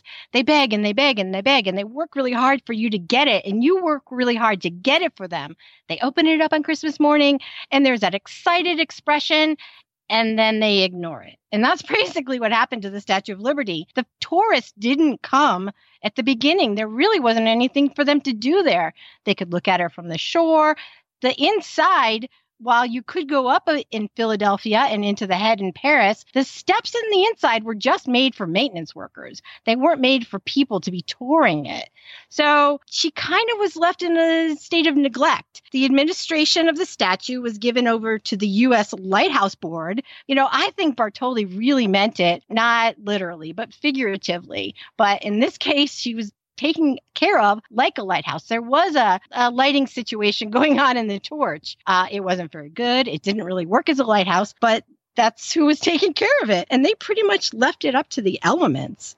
But then something was happening. At this point in time, immigration to the United States was huge. And the Statue of Liberty suddenly started to play a part in it. So how did the Statue of Liberty become the symbol for immigration and the American dream? Well, unknowingly, Bartholdi had a hand in this, although I think it would irritate him to think so. He had positioned her purposely in such a way to afford incoming ships the best view of her. She's actually facing south-southeast, and I'm sure if you thought about it at all, you would think she'd be facing straight east toward France. That would make sense. But what happened when he turned her so far to the south was that arriving ships go all the way around her from one side to the other as they pass. It's a long view. It's an inspirational picture to take with you as you're arriving to begin your new life. And she became tied up with the idea of hope and of possibility. She was your first experience that you had of America and what it stood for them. at the time. And then the famous poem by Emma Lazarus, which we all know at least the last part of. Give me your tired, your poor, your huddled masses yearning to breathe free, the wretched refuse of your teeming shore. Send these, the homeless, tempest-tossed to me. I lift my lamp beside the golden door. Which was actually written for a fundraiser 3 years before the dedication and sort of forgotten about. Emma Lazarus, however, was somebody we really should take a look at. But basically, she was a New York poet. She was from a very wealthy, established Jewish family and had contributed that poem, The New Colossus, when she was challenged to write something about the statue. She didn't get too involved in the immigration until she made it real for herself. She started to see Jewish immigrants coming over and not treated properly. She was spending time around the time that she was writing this poem working with immigrants. She was teaching them English. She was getting them in touch with services that they were going to need to establish themselves here in the United States. She was kind of working as an unofficial voluntary social worker with them. And so she looked at the statue and came up with that poem. No less a personage than the United States ambassador to England wrote to her about her poem at the time she wrote it, giving her praise and telling her that she had given that statue a reason for being. She had given it a noble cause, just the right thing that it should stand for, which, in this ambassador's mind, was an achievement, and I quote, more arduous and valuable than that of the sculptor himself. So is what he is saying there, but for this poem, we would have had our funding 10 years ago? I think so. I think what he was saying was this is a something that's happening in our country that we could really make her a symbol of right now, because her purpose was kind of muddied. All that stuff you just said. So as time goes on, things take on different meaning. And I think he saw that, in her poem, made that happen, made that meaning happen. Or maybe he is just telling her that she has made the Statue of Liberty have any meaning at all, which it lacked before. Unfortunately, Emma Lazarus never knew that her poem was going to be put on the Statue of Liberty. She just thought of it as being written for it, but not in the place that we see it. She died at age 38, a year after the Statue of Liberty was completed, but her poem didn't go up on that plaque on the statue until 1903.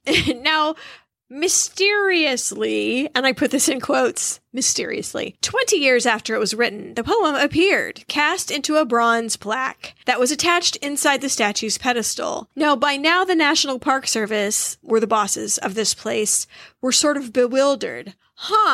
Where'd that come from? Were they really bewildered? Seriously? Because gradually, although it took like 50 years for this to come up, that a woman from one of New York's oldest families, Georgina Schuyler, yes, those Schuylers, philanthropist, moneyed elite, and social reformer, was responsible for it. And that poem ended up transforming, I think for all time, the meaning of the Statue of Liberty completely. From when the statue was completed to World War I, there were 350,000 immigrants each year, which grew to 1 million a year, passing the Statue of Liberty with all of her symbolism. And really, it became cemented in the public consciousness that she was there to welcome the new arrivals herself. We will leave the immigration conversation there, sort of, with a special nod to an episode of the Bowery Boys, who cover Castle Garden, where the immigrants used to come at the beginning of this period, and also Ellis Island, which is the more famous immigration center, in an episode of their fine podcast. And we will give you a link. But all I want to say is that the last lines of that poem, without the teeming refuse, I think they figured that would be insulting, are also mounted on the wall of the International Arrivals Building at JFK Airport, although I couldn't really verify that with a photo.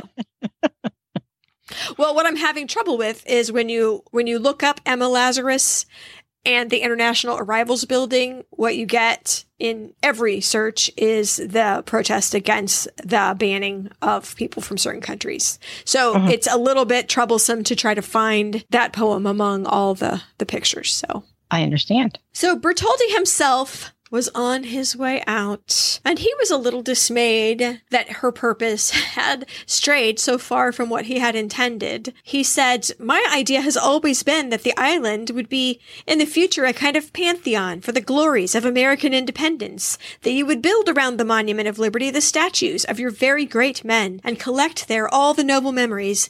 This island should become a sort of pilgrimage." So yes, it's a pilgrimage. He got the last part. That's true. That's true.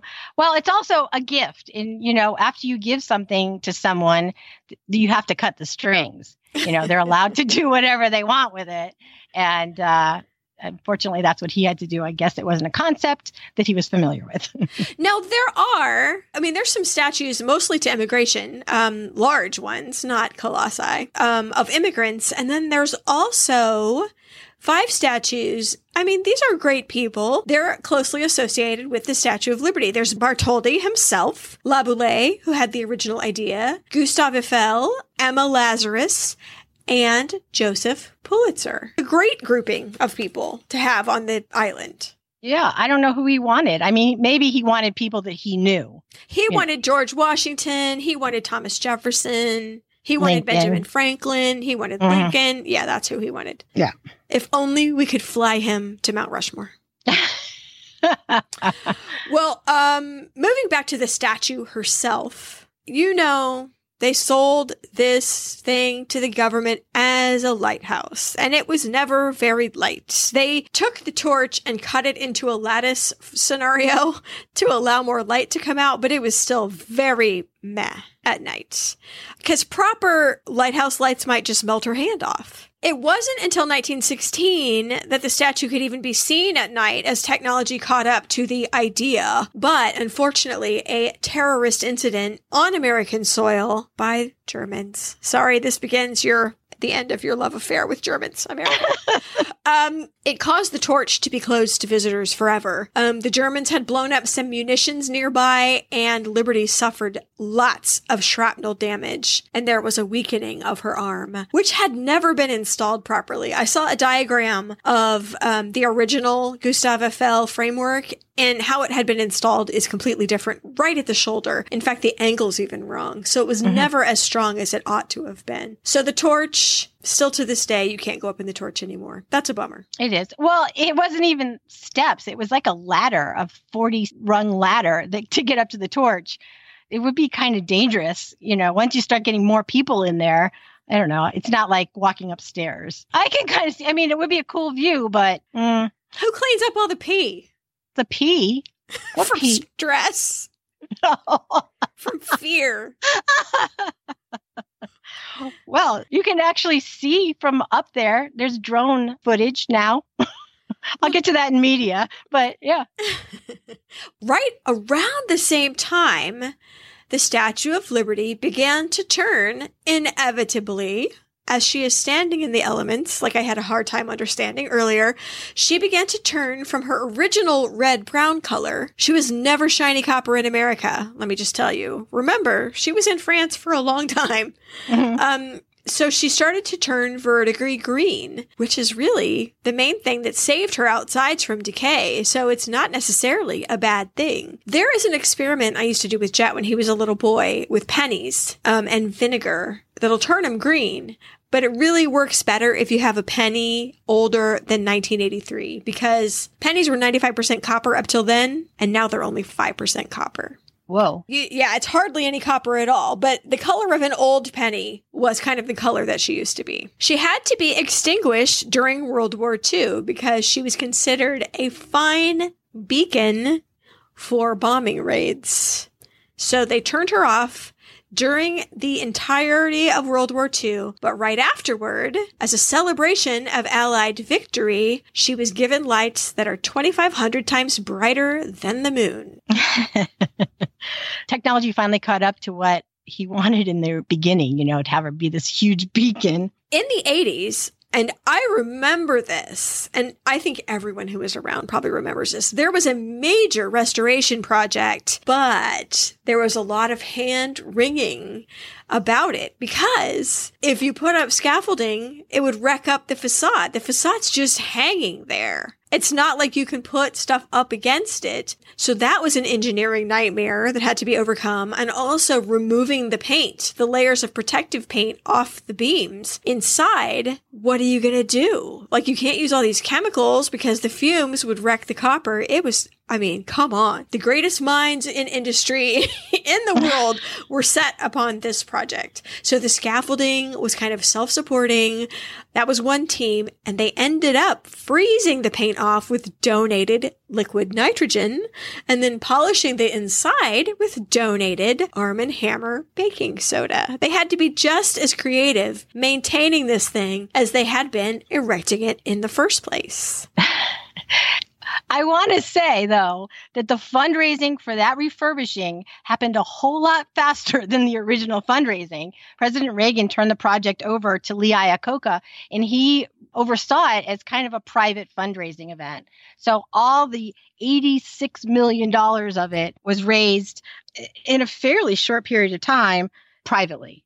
All privately. But I don't know about that because I literally remember putting spare pocket change in a box. Right. That's what I'm saying. Just like Pulitzer did with the America helping out and raising the money. Okay. Yeah, I'm not saying there were corporations and organizations with deep pockets that gave big chunks, but a lot of it was contributed by the American people, again, a whole lot faster than back when it was opened up. And I want to say there was a big push by the Boy Scouts of America, too.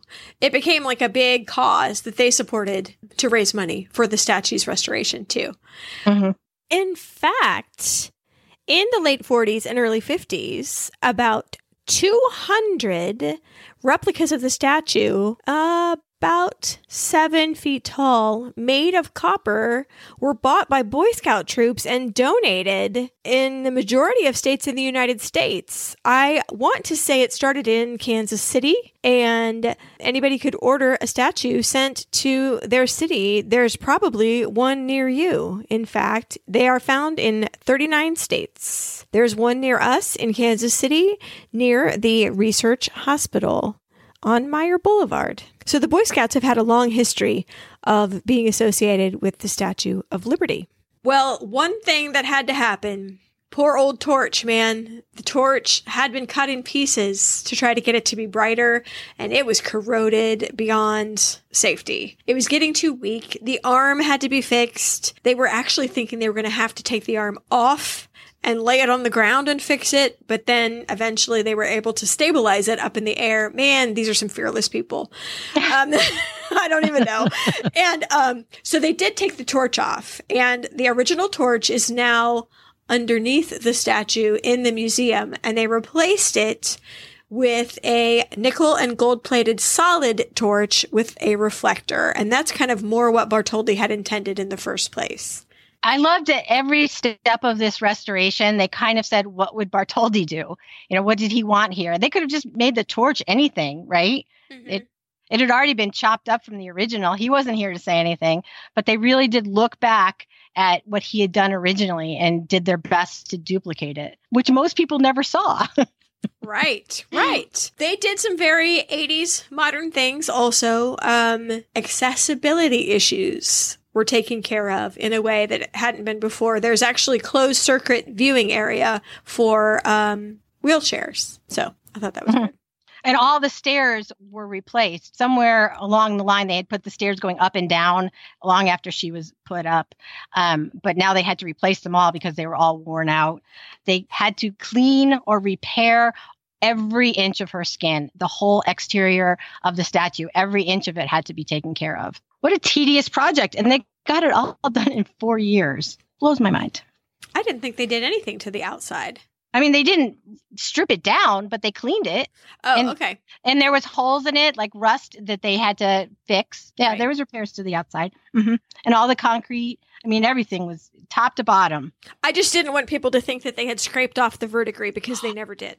Oh, no. Actually, that's protecting it. And that was, I learned that. I did not realize that I just thought it was a color it became, but that's the protective element for the rest of the copper, is that exterior. Yeah, that's cool. Science. Woohoo.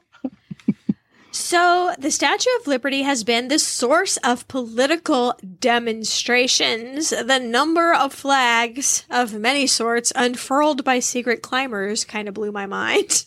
I know. There have been many public celebrations. The most important one, I think, was Operation Sail, is what they called it, filling the harbor with boats on July 4th, 1976.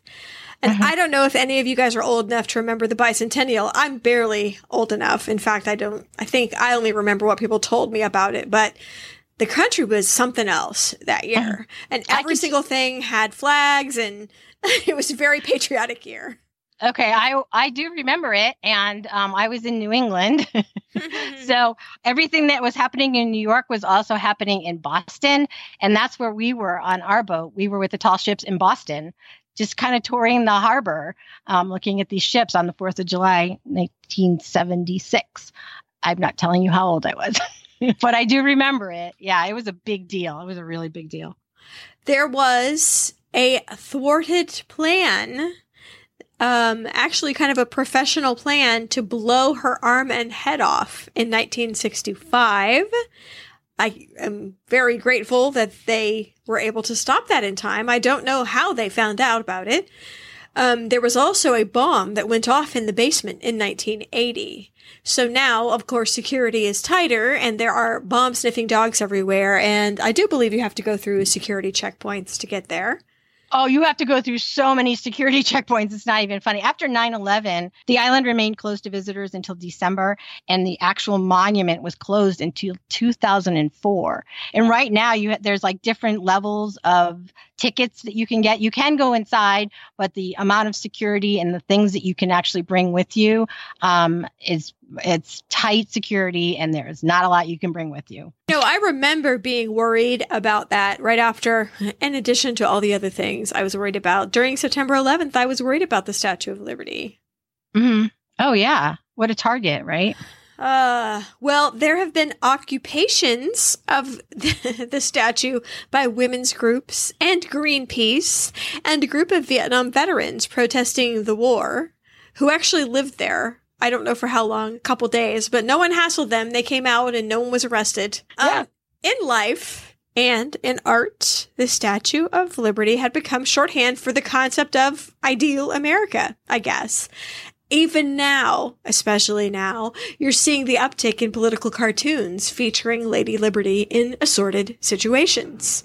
Though I will tell you, she's been used in every aspect by every side. Pro-immigration, anti-immigration, Reconstruction, war, anti-war, civil rights, women's rights, foreign policy. I mean, you name it. She's the stand-in for the concept of America. And even the concept of liberty itself, worldwide.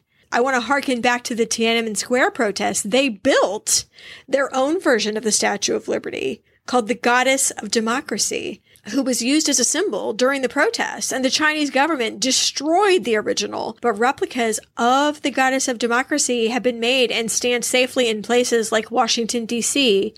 and British Columbia. And the Chinese student said, "At this grim moment, we need a powerful, cementing force to strengthen our resolve. Goddess of Democracy, you're the symbol of every student in the square, of the hearts of millions of people. Long live the people. Long live freedom. Long live democracy." And I think that's the spirit that they got, of course, from the Statue of Liberty. 35 countries besides the United States have had stamps featuring the Statue of Liberty. That's not even in their country. That is how powerful of a symbol she has become. Today, over 2 million visitors a year make the pilgrimage to see her. Some, according to the guards, kiss the ground. Some cry. More will be accommodated because a new visitor center and museum is getting ready to begin construction. And you will never believe who is in charge of the financing of this. Diane von Furstenberg, the designer from Belgium, whose mother had been imprisoned at Auschwitz. So they have a big stake in preservation and restoration and ensuring that more people see her. And they have already raised over $40 million of their $100 million goal. So she's even faster than everyone else. I guess we learn over time, right? And so, until that new visitor center is built, that is the end of our story of the Statue of Liberty. It's kind of weird to end it here. Usually we talk about a woman's legacy, and the Statue of Liberty's legacy hasn't been completely written yet. So I guess it's just end ... ellipsis, to be continued. And then we'll leave it there. But now it is time, as usual, for media. Media. We should have a song. No? It's too late. No, we're always in a constant state of change. That's how you get forward in life. I have to tell you, and I don't know if I'll cut this out or not, I had a particularly hard time being very cheerful during this episode. I will tell you. I really did. Mm-hmm. Yeah. That's the problem I'm having is I don't want to get too political, but I believe that there is a grim cloud covering the country right now, and I am not very excited about it. I know. We choose our subjects, well in advance. So it just happened that we were looking at the 4th of July and the political climate in our country, things happen. And yeah, it was very strange. It was kind of surreal, actually, to be looking back and looking now with same storylines, kind of. The lack of jokes might stem from the fact that I've bitten all my fingernails off. Alrighty. Media. I'm trying to sell the song thing. I'm going to sell it. Let's start with books. So, let's see. There's kind of 3 that I like equally well. And I think any of these will do. I don't know that any of these rise over any of the others. Liberty's Torch by Elizabeth Mitchell. The Statue of Liberty, A Transatlantic Story by Edward Berenson. And A Statue for America by Jonathan Harris. Those are the ones that I find that go all the way through. There's a lot that stop after it was built. So anyway, those go all the way through.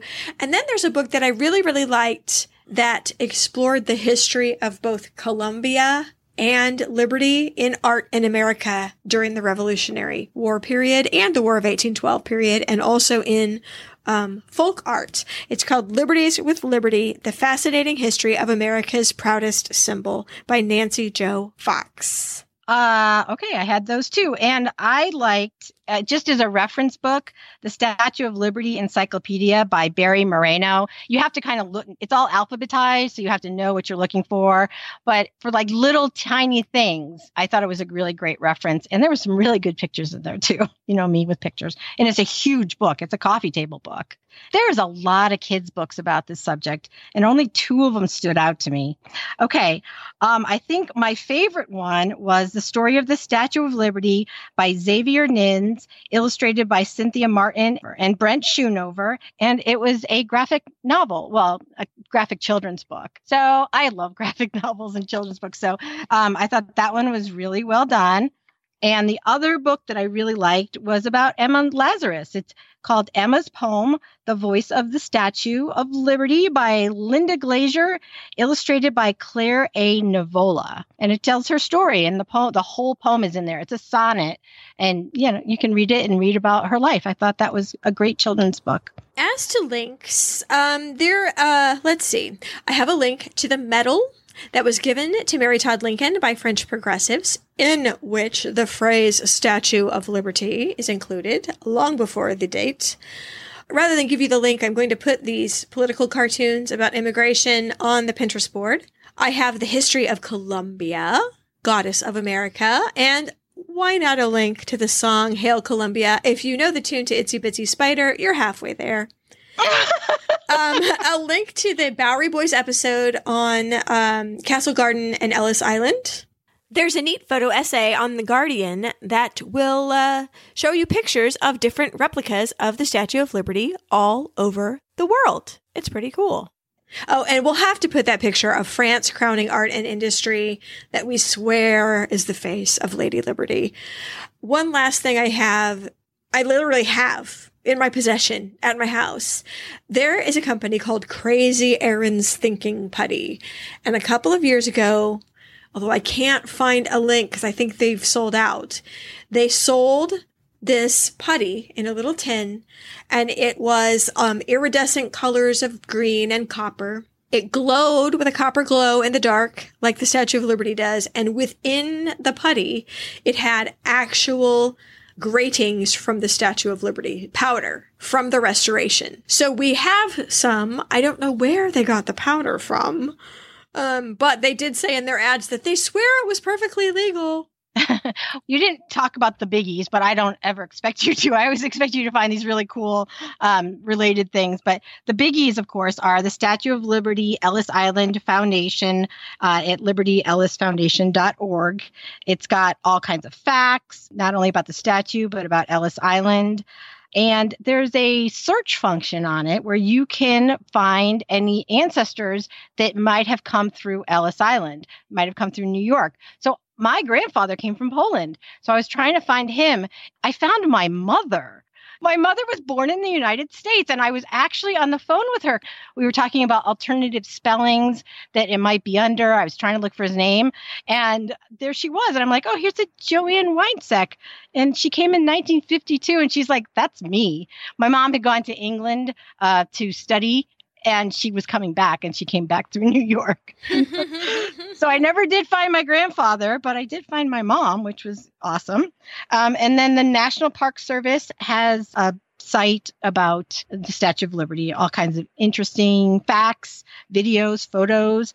There are webcams up on the Torch and in the Crown. And so you can actually see live as it's happening what it looks like from the Statue of Liberty. Cool. I know. I thought that was so cool.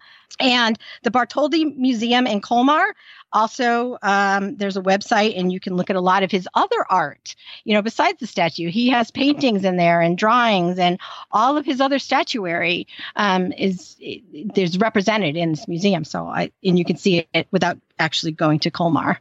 Well, yay. Did you watch any documentaries? Well, the big one is the Ken Burns documentary, but it's from 1985. It does feature the vocal stylings of Jeremy Irons, which is always good. Yeah, it was actually Ken Burns' only his third documentary listed on his site. So it's early on. It doesn't have like the polish he has now, but there's, again, like a Ken Burns documentary, there's lots and lots of images. And there was another one that was kind of, the production value wasn't as high. It's called The Statue of Liberty, Building a Colossus. It was produced by the Learning Channel with Chip Taylor Productions. There's reenactments, which always to me come across as very drunk history-like, but not as funny. But not as funny. I know. Yeah. I was watching it. My daughter walked by. She's like, what are you doing? I'm like, I'm trying to pretend this is drunk history. But what it did have, which was really cool, was actual video of how the statue was made by, contemporary people, that they showed you how the molds were made and the plaster was laid and the copper was pounded out. And you can watch them do, it's a film. You can watch them do it, which I thought was amazing because you don't have to just read about it. You can see it. So for that reason, I like that documentary.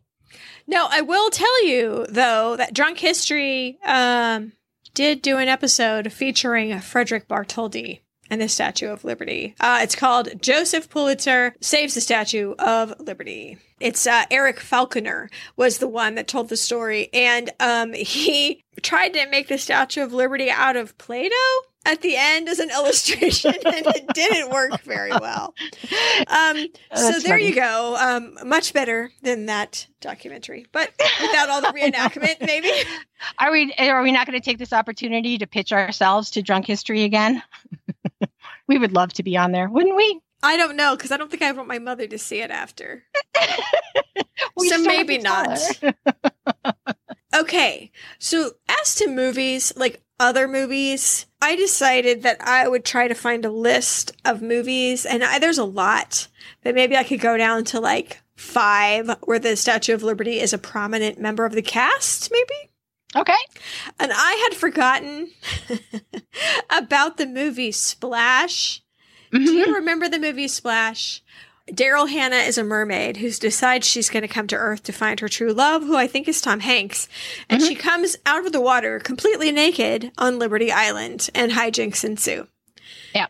So there's one. Ghostbusters 2, which I did not see. Did anyone see Ghostbusters 2? And I don't mean the second iteration of Ghostbusters with Melissa McCarthy. I mean Ghostbusters 2, which I don't even remember happening. Evidently, they fight with Lady Liberty. A giant Lady Liberty is like walking down the street fighting people. Okay, I don't even remember that either. It's Splash, so gross I because remember. the Venkman character says, I wonder whether she's naked under that toga. It's a super quality movie. Yeah. Okay, what about a Hitchcock movie, Saboteur? It's from 1942, and the highlight, the climax, is that the bad guy falls off the torch to his death. Let's see. Day After Tomorrow. I'm still waiting for you to get to the big one in my head.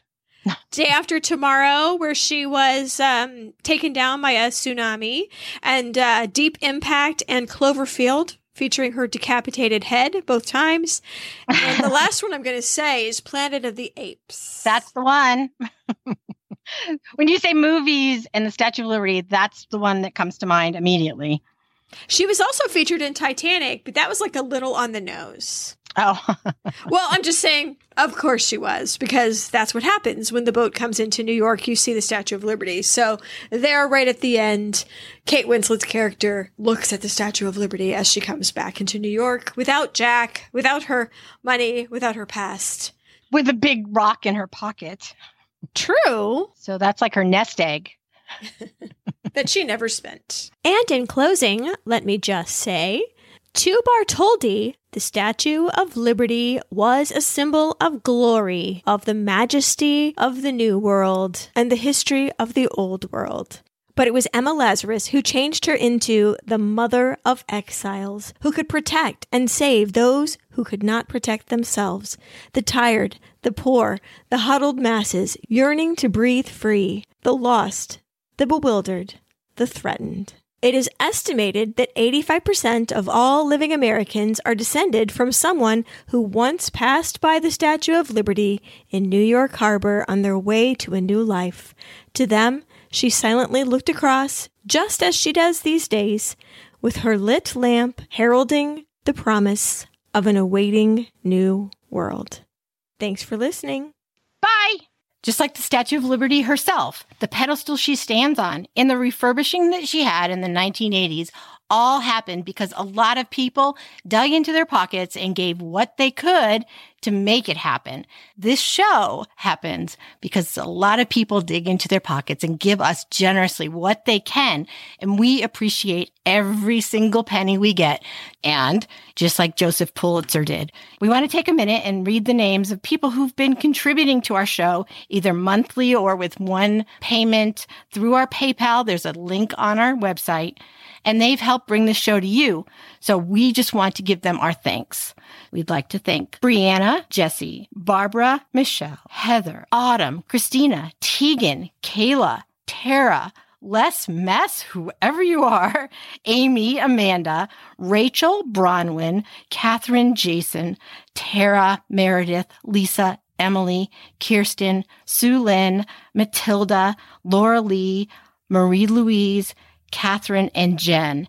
And we have an extra special XOXO thank you to Ellen G, Gretchen B, Isella L, Juliana O, Jennifer C, Margaret V, Julie W, and Krista D. It's because of all of you digging into your pockets and giving us what you can to help get this show into everyone's ears. Beckett and I both appreciate it greatly.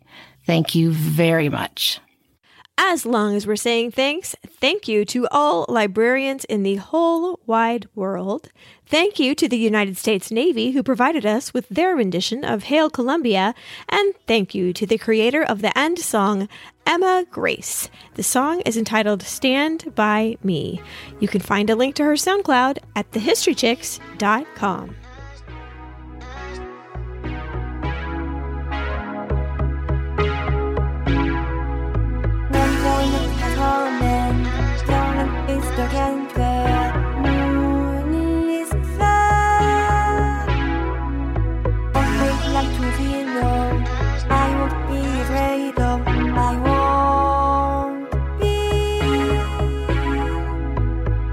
Just as long as you stand by me, so you stand by me. Oh, stand by me, stand by me with the sky that we